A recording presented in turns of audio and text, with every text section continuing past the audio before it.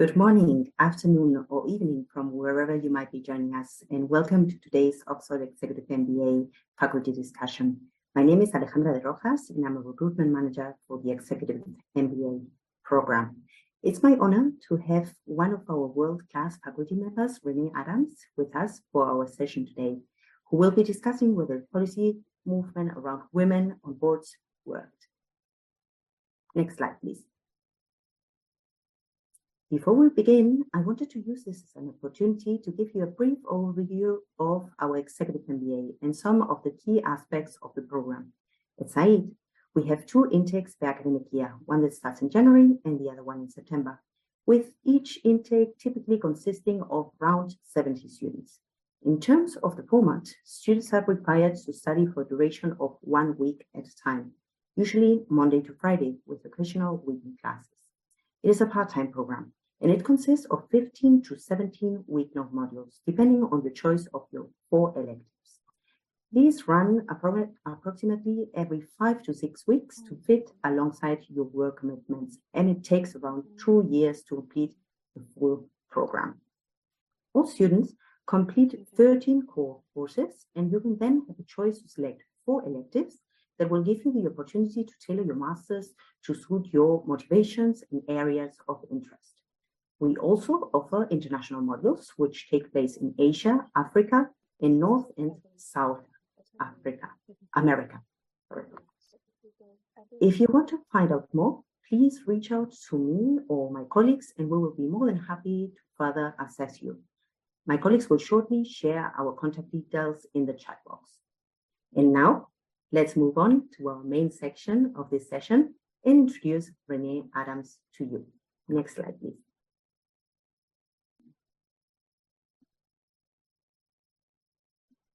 Renee is a professor of finance at Said Business School.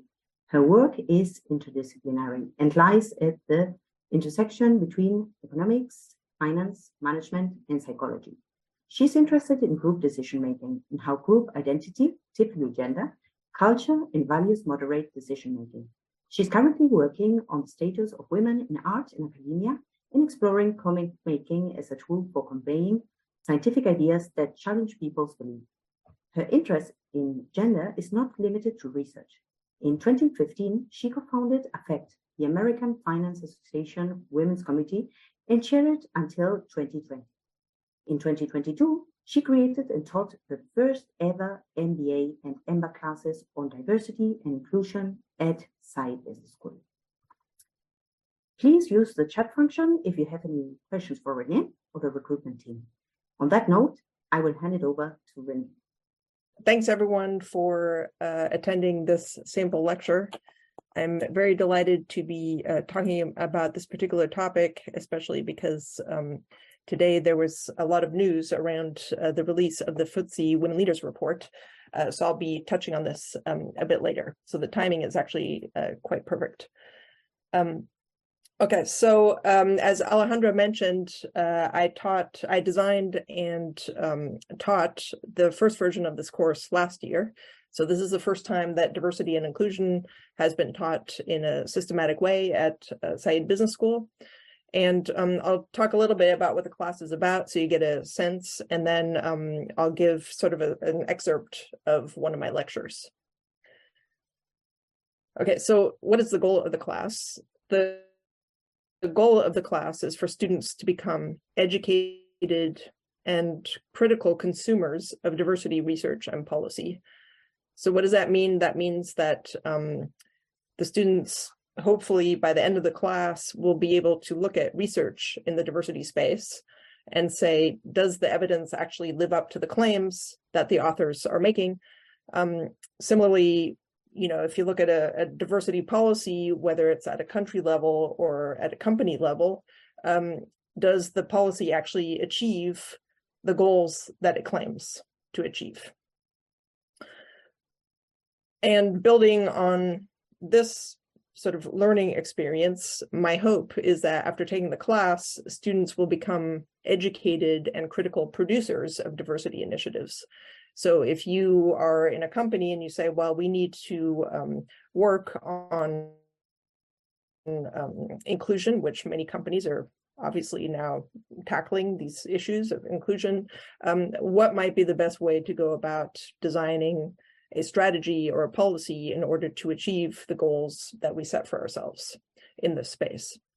Now, so those are the goals of the class. Now, the question is, how do we actually try to achieve those goals? So what we do is we pay careful attention to statistical evidence and the interpretation of the evidence. And we also confront policy claims with testable hypotheses. So I'll give an example of that in the lecture today. And please do ask questions as we go along, if you like.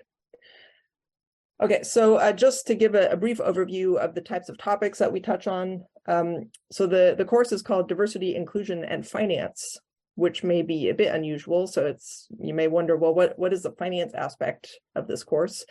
Finance actually plays a really important role in this space, maybe perhaps surprisingly. One reason is that many of the arguments for diversity rely on shareholder value arguments, right? So people will say, well, we really need more diversity because if we have more diversity, then shareholder value will go up. So company performance will go up. So this is a finance argument. And so in order to understand this type of argument, the research in this space, understanding finance is important.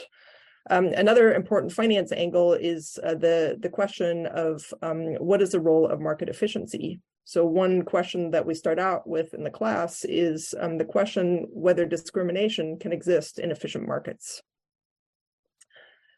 I won't give you the answer here, so if you're interested, you have to take the class. Another topic that we look at is causal inference. So this is really important in the diversity space. There's lots of correlations. Now the question is, what are the actual causal relationships? It's not always so clear.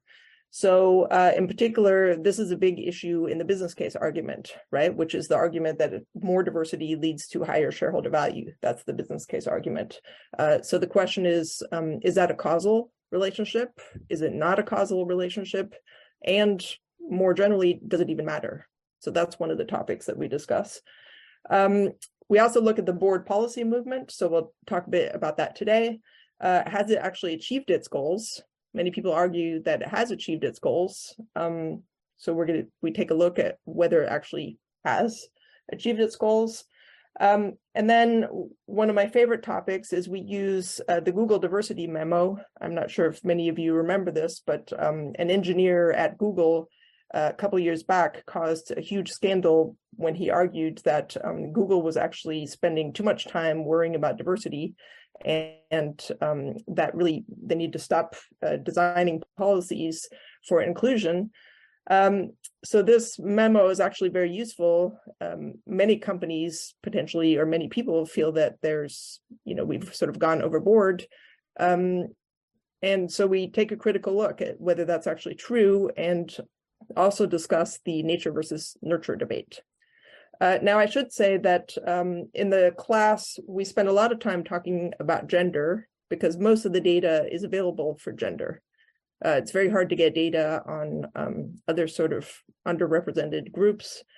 But the lessons that we learn in the class extend beyond gender. So the lessons are not specific to gender. You can learn about causality regardless of the setting, right? You can learn about whether policies work regardless of the setting. So those lessons are general lessons, even though we often look at them in the context of gender.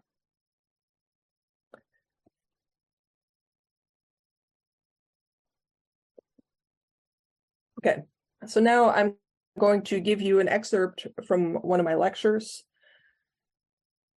And in particular, we're going to be looking at the policy movement around women on boards.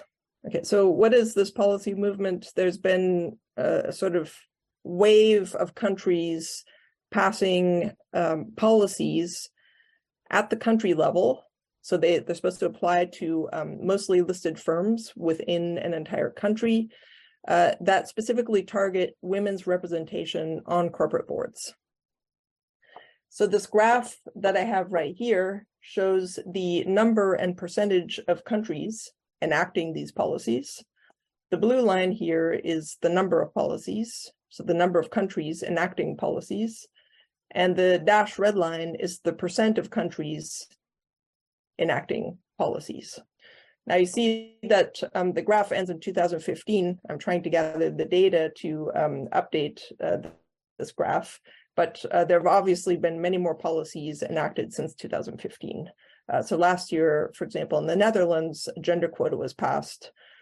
France has been implementing gender quotas and revising their gender quotas. So there's been much more action that's represented on this slide. But so what do you see from the graph? You see that, first of all, this is a very active space. So there's a lot of activity going on in recent years. So policymakers love gender policies. And as a result, you see that the percent of countries that have a board level gender policy has, so here it looks like less than 25%, but now I would say it's definitely over 25%. So a quarter of countries worldwide have some sort of country level policy that targets women's representation on corporate boards. So I would say that's quite a lot. Now, what kind of policies are these? So the policies that are represented in the graph consist of legal quotas for listed or state-owned firms. They consist of governance code amendments, and I'll give you an example a bit later.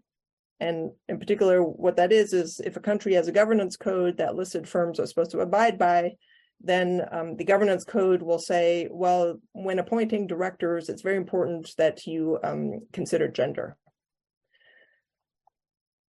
And countries may also have disclosure requirements. So listed firms might be subject to particular disclosure around gender diversity on boards.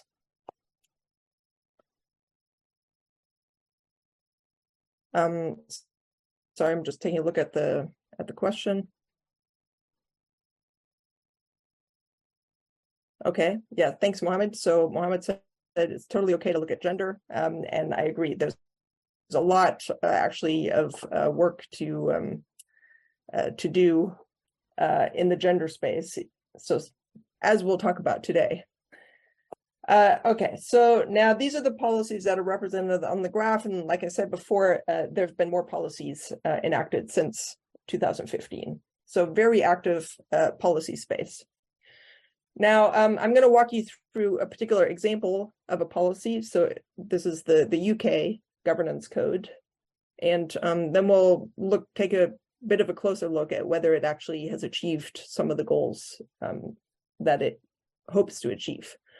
So in 2010, the UK governance code was amended to address diversity. In particular, section B, which relates to appointments to the board, was amended. So there's a main principle in the governance code that says that there should be a formal and transparent procedure for the appointment of new directors to the board. But then there's also a supporting principle that says that due regard should be given to the benefits of diversity on the board, including gender. So gender is specifically highlighted. Now, sort of subsequent to the amendment of the code, Lord Davies was commissioned to develop a business strategy to increase the representation of women on the boards of listed firms.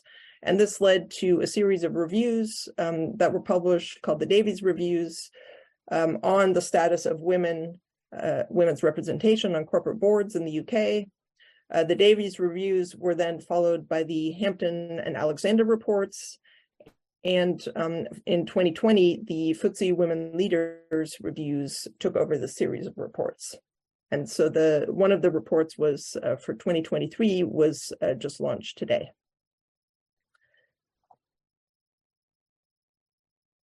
Okay, now, of course, a very important question is, well, why are the policymakers so interested in having women's representation on boards, right? So I'll discuss the sort of general space a little bit later, but if we look at some of these reviews for the UK, we can get a sense of what the arguments are.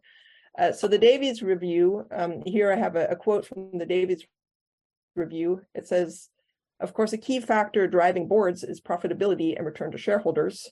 A range of research research illustrates the positive impact that women's contribution to the boardroom can make to the bottom line of the company's finances, and positively associates gender diverse boards with improved performance. Okay, so the argument here is the business case argument that, well, if we have more women on boards, then performance will increase. The Hampton-Alexander report has a similar argument. For example, here, I have an excerpt. It says, most executives know how strong the empirical evidence is that proves the link between fostering more diverse mindsets and achieving superior financial performance. I see there's some, oh no, okay, all right, never mind. I was just checking the chat. Okay, the FTSE Women Leaders doesn't make such a strong argument for the business case, but here I have an excerpt where they say, a diverse and inclusive culture expands the pool of innovative ideas, which creates new avenues of commercialization and inclusive growth, right? So the argument here is also, in some sense, a business case argument, but the mechanism is spelled out in terms of diversity of ideas and potential innovation. Okay, so if we look at the overall policy movement, the UK case is one example of a governance code that specifically targets women on boards, but different approaches have been taken in different countries. So there have been quotas, codes, targets, disclosure rules. There's also different targeted subsets of the corporate landscape. So in some countries, the policy applies to listed firms. In some countries, it applies to state-owned firms. And banks have also been singled out as specific targets that need to abide by specific gender policies.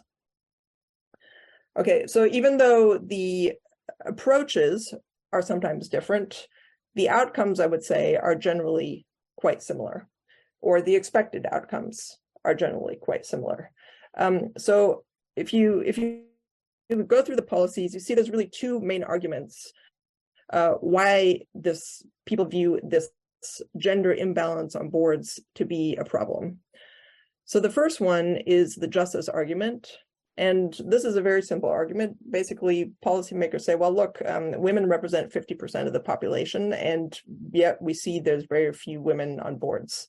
And this just does not seem right. Okay, so that's a pure justice argument. The second is the utility argument. So policymakers will say, well, we really need more women on boards because this is good for shareholders, this is good for the economy, this is good for, so this is a utility, a performance argument. And this was quite clearly reflected in the Davies Review and the Hampton-Alexander reports. Okay, so the expected outcomes, so basically these are the rationales for having these policies, and then the expected outcomes of the policies are, first of all, more participation by women in decision-making. So policymakers will say, well, we need this policy because we need more women to participate in decision-making. And this can either be direct participation. So for example, the woman sits on the board, so she's more involved in decision-making, but it can also be indirect. So people often argue that, well, if you have more women on boards, then other women will see these women as role models, and they'll be more likely to join the workforce, that will be more likely to pursue careers that are high-powered, et cetera, et cetera. So there's both direct and indirect effects. Another expected outcome, which follows directly from the utility rationale for implementing a board gender policy, is the better company performance, right? So if you argue that we're implementing this policy because we think it will lead to better company performance, then obviously the expected outcome of the policy should be better company performance. A similar argument can be made for reductions in corporate risks. So some policymakers say, well, if we have more diversity, more women on boards, then risk should go down. And so the expected outcome of the policy is obviously reductions in corporate risk. Policymakers say, well, if we have more women on boards, then the economy may perform better. And so an expected outcome is better macro performance. And if we build on the FTSE Women Leaders argument, if you say, well, we want more women on boards because then we have more ideas and it generates more sort of innovation, well, then obviously an expected outcome is more innovation. Okay, so what I do in the class is we say, well, let's take these policy claims seriously, right? So so we think we have a problem, right? We see that there's very few women on boards. And so, the question is, well, what is the problem? If we actually want to change this situation, we have to say, well, what is the problem? How can one address it? And then, of course, you have to say, well, I've designed this policy, but did I actually address the problem I was trying to solve? And if you really want to change things, that's a question you have to ask, because if you haven't addressed it, then you have to start over, right? You have to refine the policy. So policy evaluation is actually a really important component of enacting change. You can't just have a policy but not evaluate it. Okay, so we're going to do a little bit of policy evaluation. So we're going to think a little bit carefully about what is the problem the policy is trying to solve, and how can we test whether the policy achieved its goals.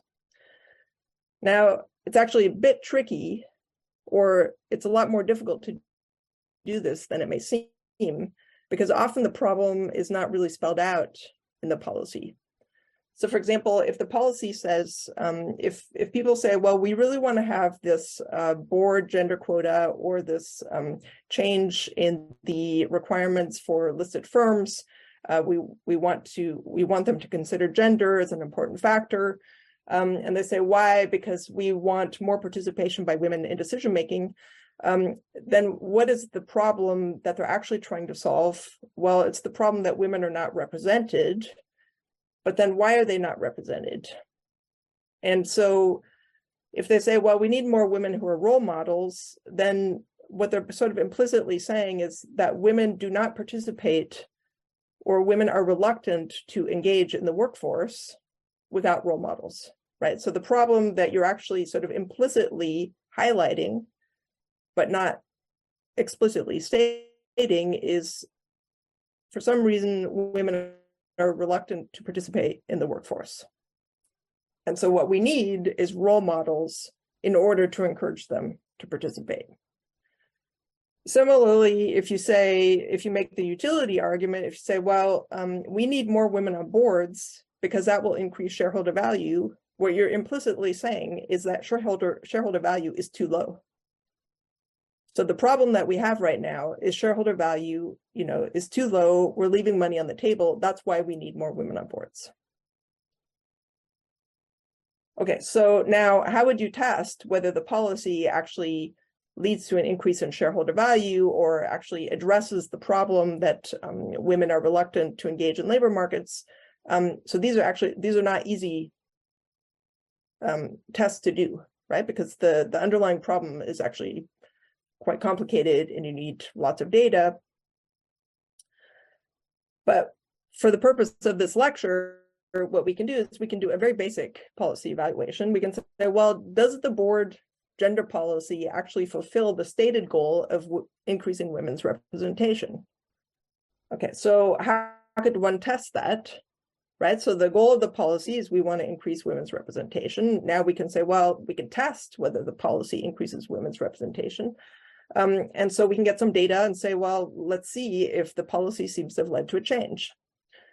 And so I'm going to look at whether the average fraction of women on boards increases following the implementation of a board diversity policy. And I'm going to be looking at the UK example. So we're going to see, does the policy actually work, or does it look like the policy worked? Okay, this is not going to be a super statistical analysis, so I'm just going to eyeball the graph, but so Joseph asked a question: how do you feel about quotas as a method of affecting the gender ratio? Should policymakers not strive to equalize the opportunity rather than outcome? Yeah, so, well, this is a good question, Joseph. So what I think is really important to understand is what does a policy say it wants to do? Right? Does a policy say it wants to equalize outcome? That's different from whether the policy says that, for example, they want to increase shareholder value. right? So basically what we discuss in class is let's evaluate the policy on the basis of the claims that it makes and see whether it can actually achieve what it says. And then if you say that, well, maybe the policy doesn't achieve the claims that it makes, then you have to ask yourself well, is that the right claim to make, right? So why is the policy framed in this way? And is there a better way of framing the policy to achieve the goals, to solve the underlying problems that you want to solve?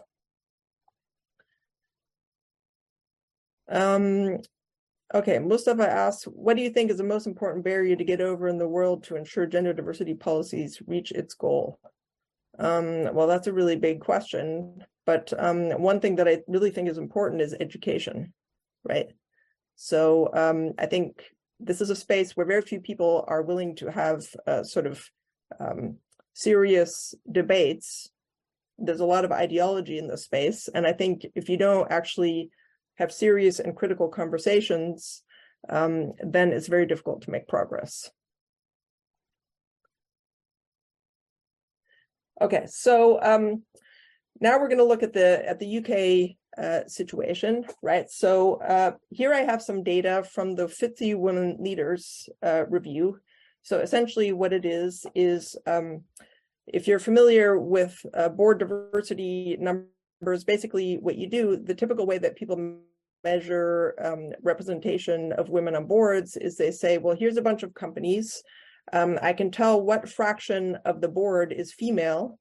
You calculate that for each individual company in your sample, and then you average across the companies. Okay.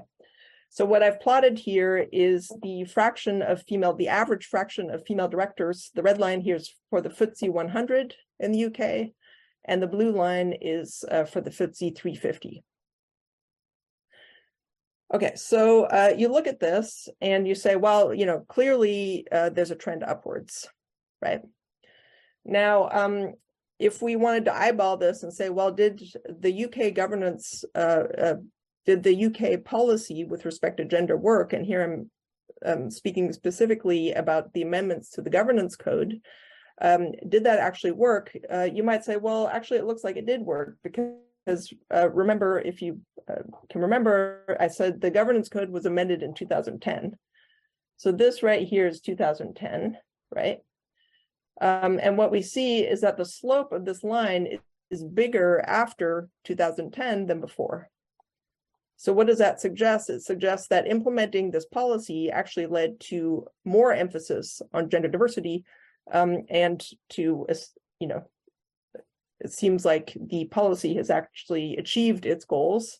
And in fact, if you read the Financial Times or the Guardian today, the news today was that the UK target for women was actually, for women on boards, was met 3 years ahead of schedule.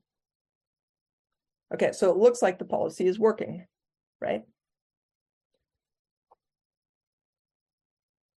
Okay, so, but now we can take a closer look and we could say, well, if we think about women's participation, which is really what this is about, why are we looking at it this way, right? So everyone looks at it at the company level, right? You take the fraction of women on the board and then you average across companies. So why are we looking at it this way? Is this the only way to look at it?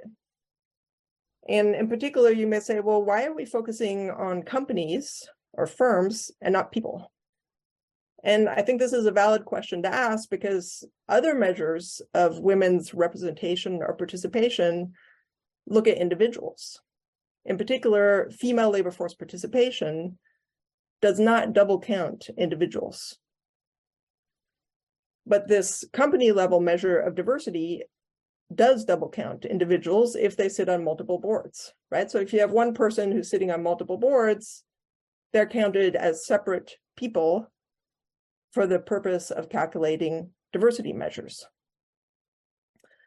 So is there another way of looking at women's representation? And I'm going to propose that there is. In particular, we can ask, instead of saying, what's the average diversity of firms, boards, we can say, what's the average fraction of women serving as directors? So if we say, sorry, not the average fraction of women. What's the average fraction of directors who are female? Right? So what is the representation of women amongst unique individuals serving as directors? So I call that director participation, which is the number of unique female directors in a year divided by the number of unique directors in a year, right? So here you're not double counting people if they have multiple board seats, you're only counting each person once. So this question gets to, well, how many women are actually serving as directors versus how many women, or what the diversity is at the company level. Okay, so now I'm going to show you the contrast between average firm representation and the FTSE 100. So this is exactly what I had in the previous slide, right? So this is measured average diversity at the company board level. And here, using a bigger sample of data for the UK, I have female participation. Now you see that this line is below this line. The slope is definitely smaller. And you also see that you don't observe around the year 2010, you don't observe that there's a slope increase, right? So here that you could say there's a bit of a discontinuity, you know, the slope changes dramatically. This line doesn't show that same pattern. And if you look at the numbers, so here, these numbers say, well, on average, 40% of directors, the average board diversity is 40%. This says roughly 20% of directors are female. Now, the first number is a bit more impressive than the second number, right? And then you say, well, that makes you wonder, well, what is it that we're actually trying to achieve? Do we care that every firm has a woman, or do we care that more women are participating as directors? And the two are not exactly the same. So Joseph asks, could this be interpreted as that the policy affected the board only and not the company as a whole? Well, what I'm arguing here is that the policy affects companies, but not necessarily individuals. Keith says, surely double counting of women sitting on multiple boards cannot be the measure. How can that be the meaning of the Davies review and subsequent reviews targets? Indeed, that's exactly what I'm saying. So basically, because the way that board diversity is typically measured is you measure at the company level, right? So what you do is you say, what is the fraction of women on this board?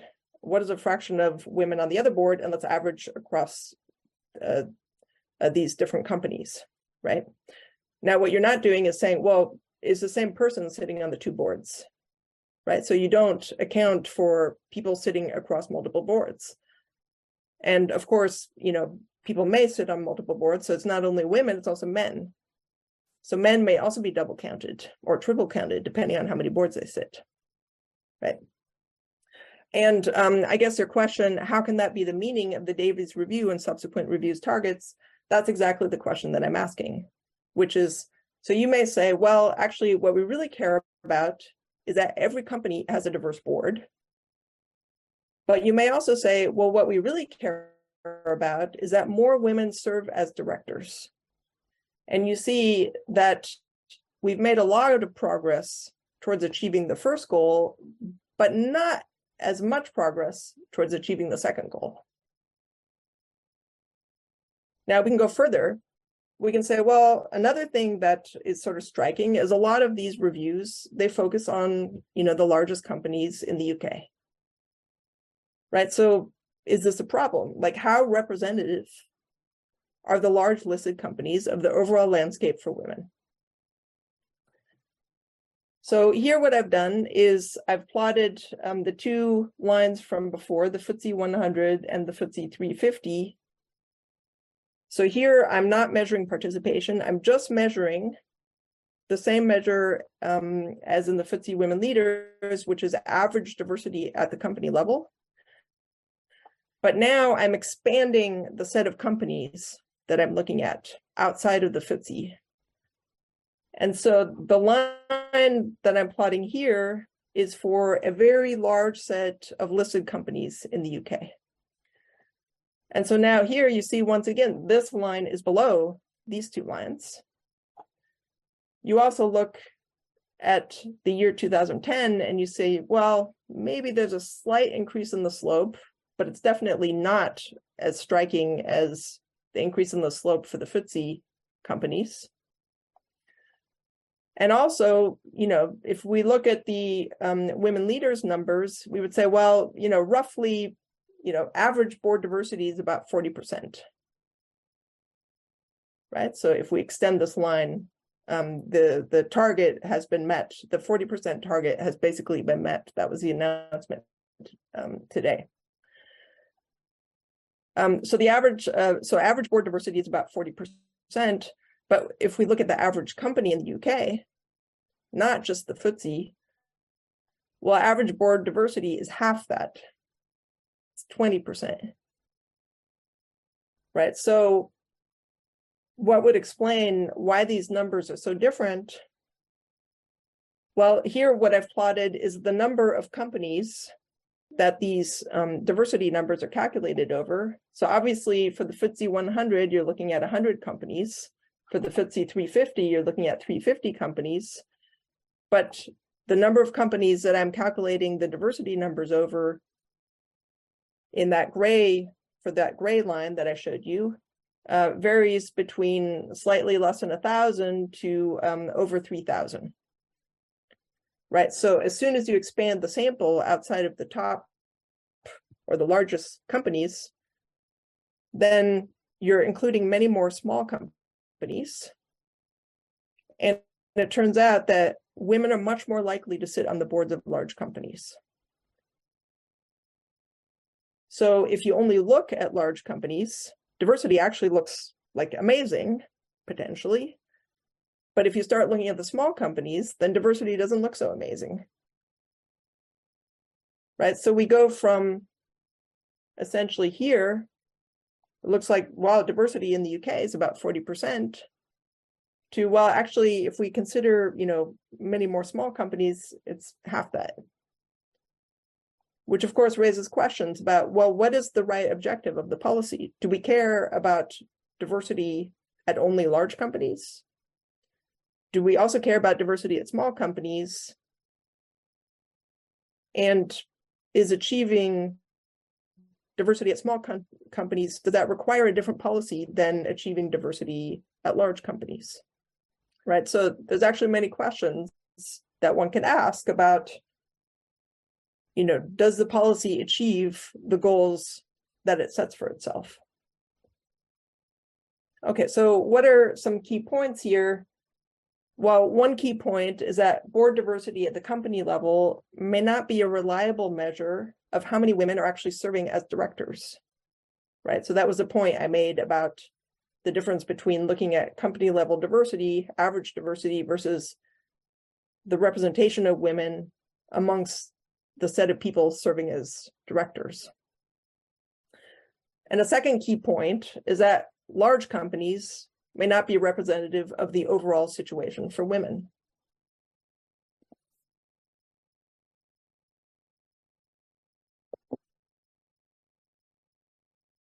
So now if we say, well, does the UK policy achieve greater representation for women? So, I mean, we saw that there's a trend upwards. So you may say, well, yeah, the policy seems to increase the representation of women on boards. But you could also say, well, actually, the increase may be smaller than people argue, because it only achieves it for a limited set of companies, which happen to be very large companies. You may also argue, well, it doesn't actually achieve greater representation necessarily, or not as much as one might expect based on the numbers. And so, this raises broader questions about, well, what is actually the goal of the policy? So is this what we really think the right policy is? Okay, and I see there's a question from Daniela that I'll look at here. So it could be that gender policies require activities to encourage more women at the workplace.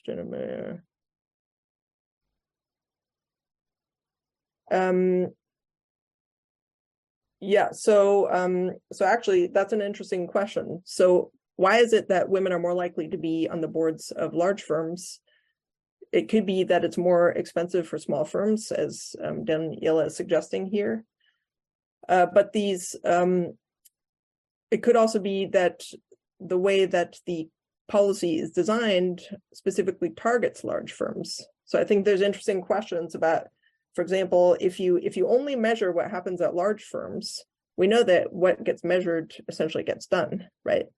So if you're only keeping track of what happens at large firms, then maybe that's where all the action is.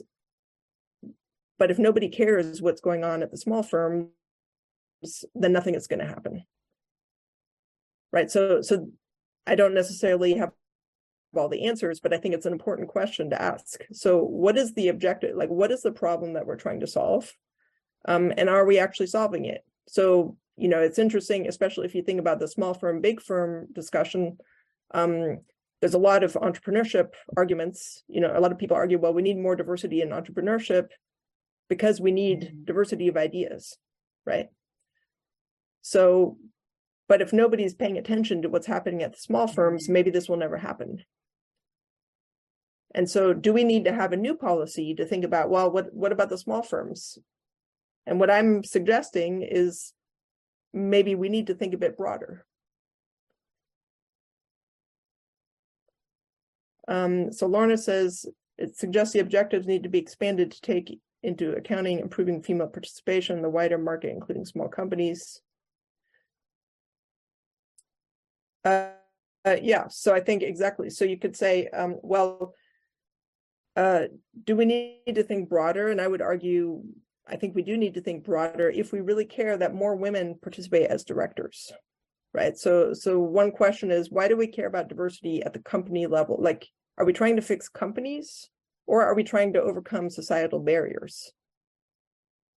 And if you're trying to overcome societal barriers to women, maybe you need to think more about, well, what are the reasons women are not participating as directors? So there's a whole policy space that opens up,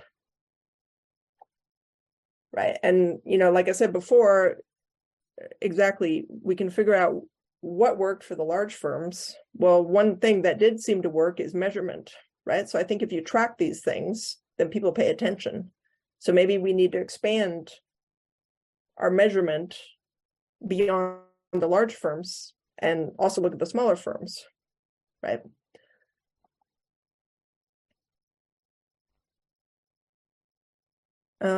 So Joseph says, once we achieve gender diversity, what do you think are likely other attributes that we should strive for having a controlled diversity? Yeah, this is a good question. And one thing that I talk about in class is,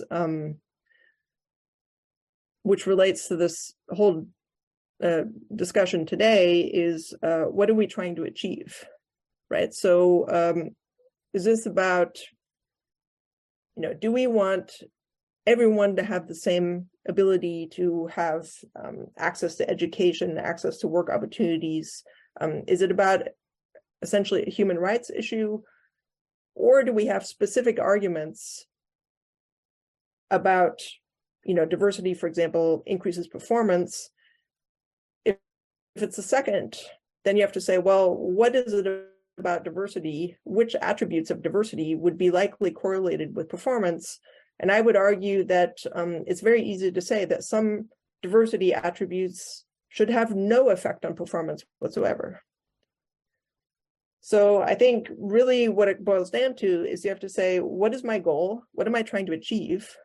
And think carefully about how can I possibly achieve that?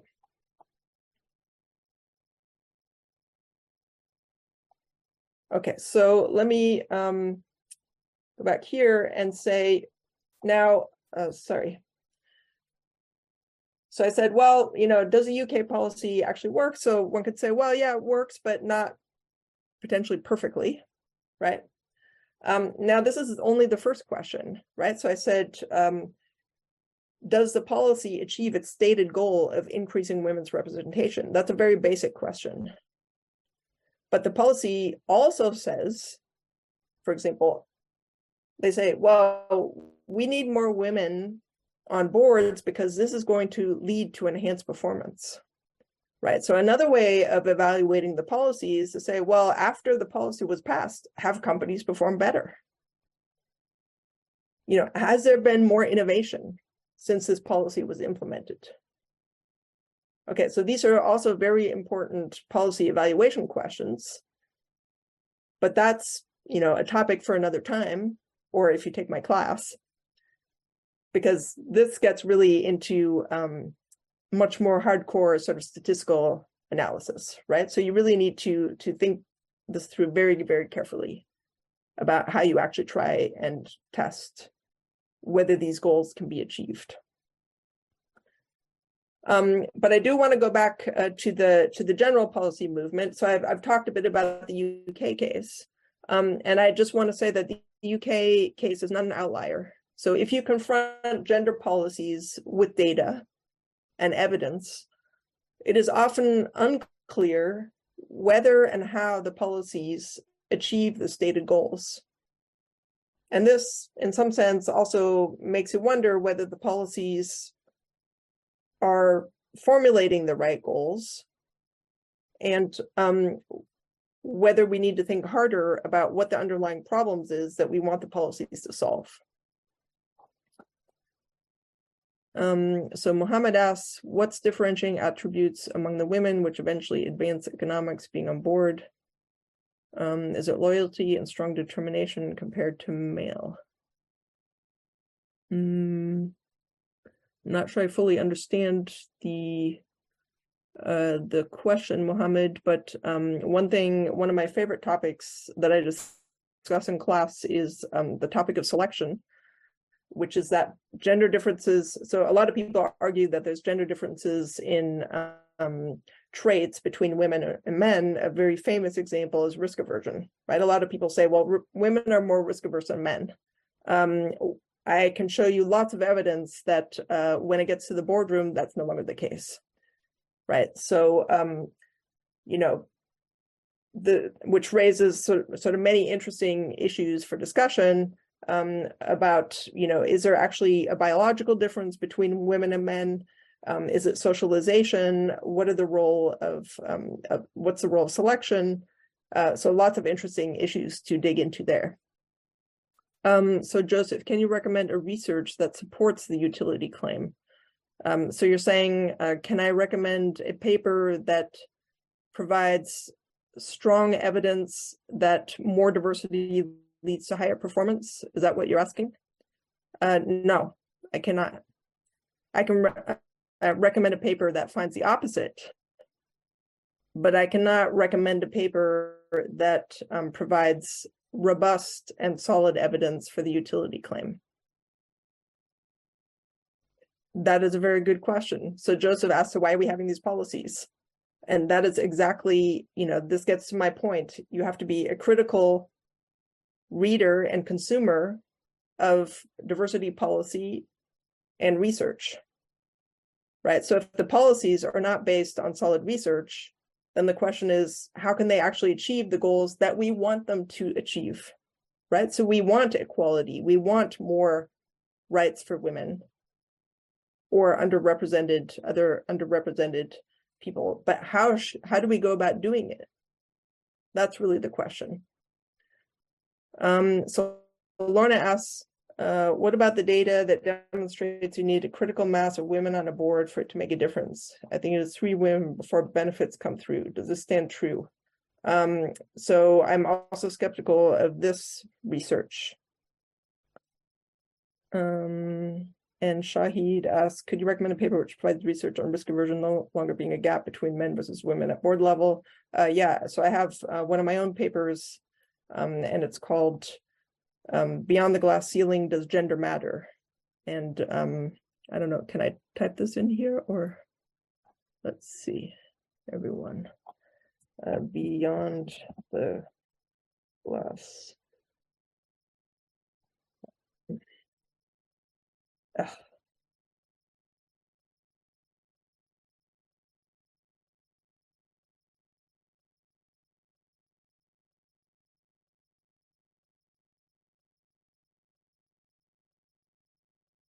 So if you look for it, if you Google it, you should be able to find it.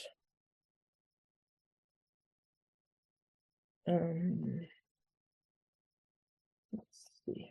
Are there more questions? Arguing having high risk tolerance is the price of entry to board level. Exactly my point, right? So if you're the risk averse woman, you'll never make it to the board. So therefore, I mean, it's like almost a no-brainer that once you're on the board, the gender difference in risk aversion is not obvious. Okay, so I only have a couple of minutes. Let me just say, basically, hopefully it's clear what we do in the class is we critically confront policies and research with data and question the interpretation, and we ask, well, can we do better? Right? Is there a way to think about these things differently in order to achieve what we think are desirable goals? And I should also say, I don't impose desirable goals, right? So people may have different goals, but the question is, how do you achieve those goals? And what is it that you want to do in the diversity and inclusion space? And what's the best way of trying to implement it? So those are the things that we think about. So we don't necessarily have all the answers, but we try to develop critical thinking about it in order to become better, or hopefully better, at achieving the goals that we think are worthwhile. So thanks a lot, everyone, for your participation and questions. If there are any more, happy to. So Duncan says, I can't help but feel compelled to lean into social and cultural analysis to give these studies more context. It would be helpful to list out some critical assumptions behind the data presented in this discussion.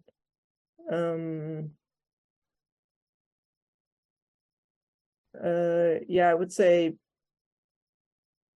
I guess one thing that I'm arguing, as I hope you could see. So basically what I did in this talk is I said, this is how people measure diversity. And then what I did is I questioned the measurement, right? I said, well, but we could also look at it this way by looking at participation, for example. And then I said, but we can also look at it this way by looking at a bigger set of firms.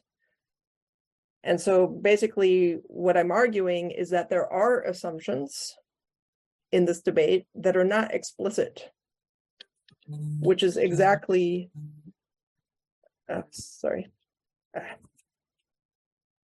which is exactly what I want you to learn, right? Is to say, well, why are people only thinking about the large firms? It's not obvious, right?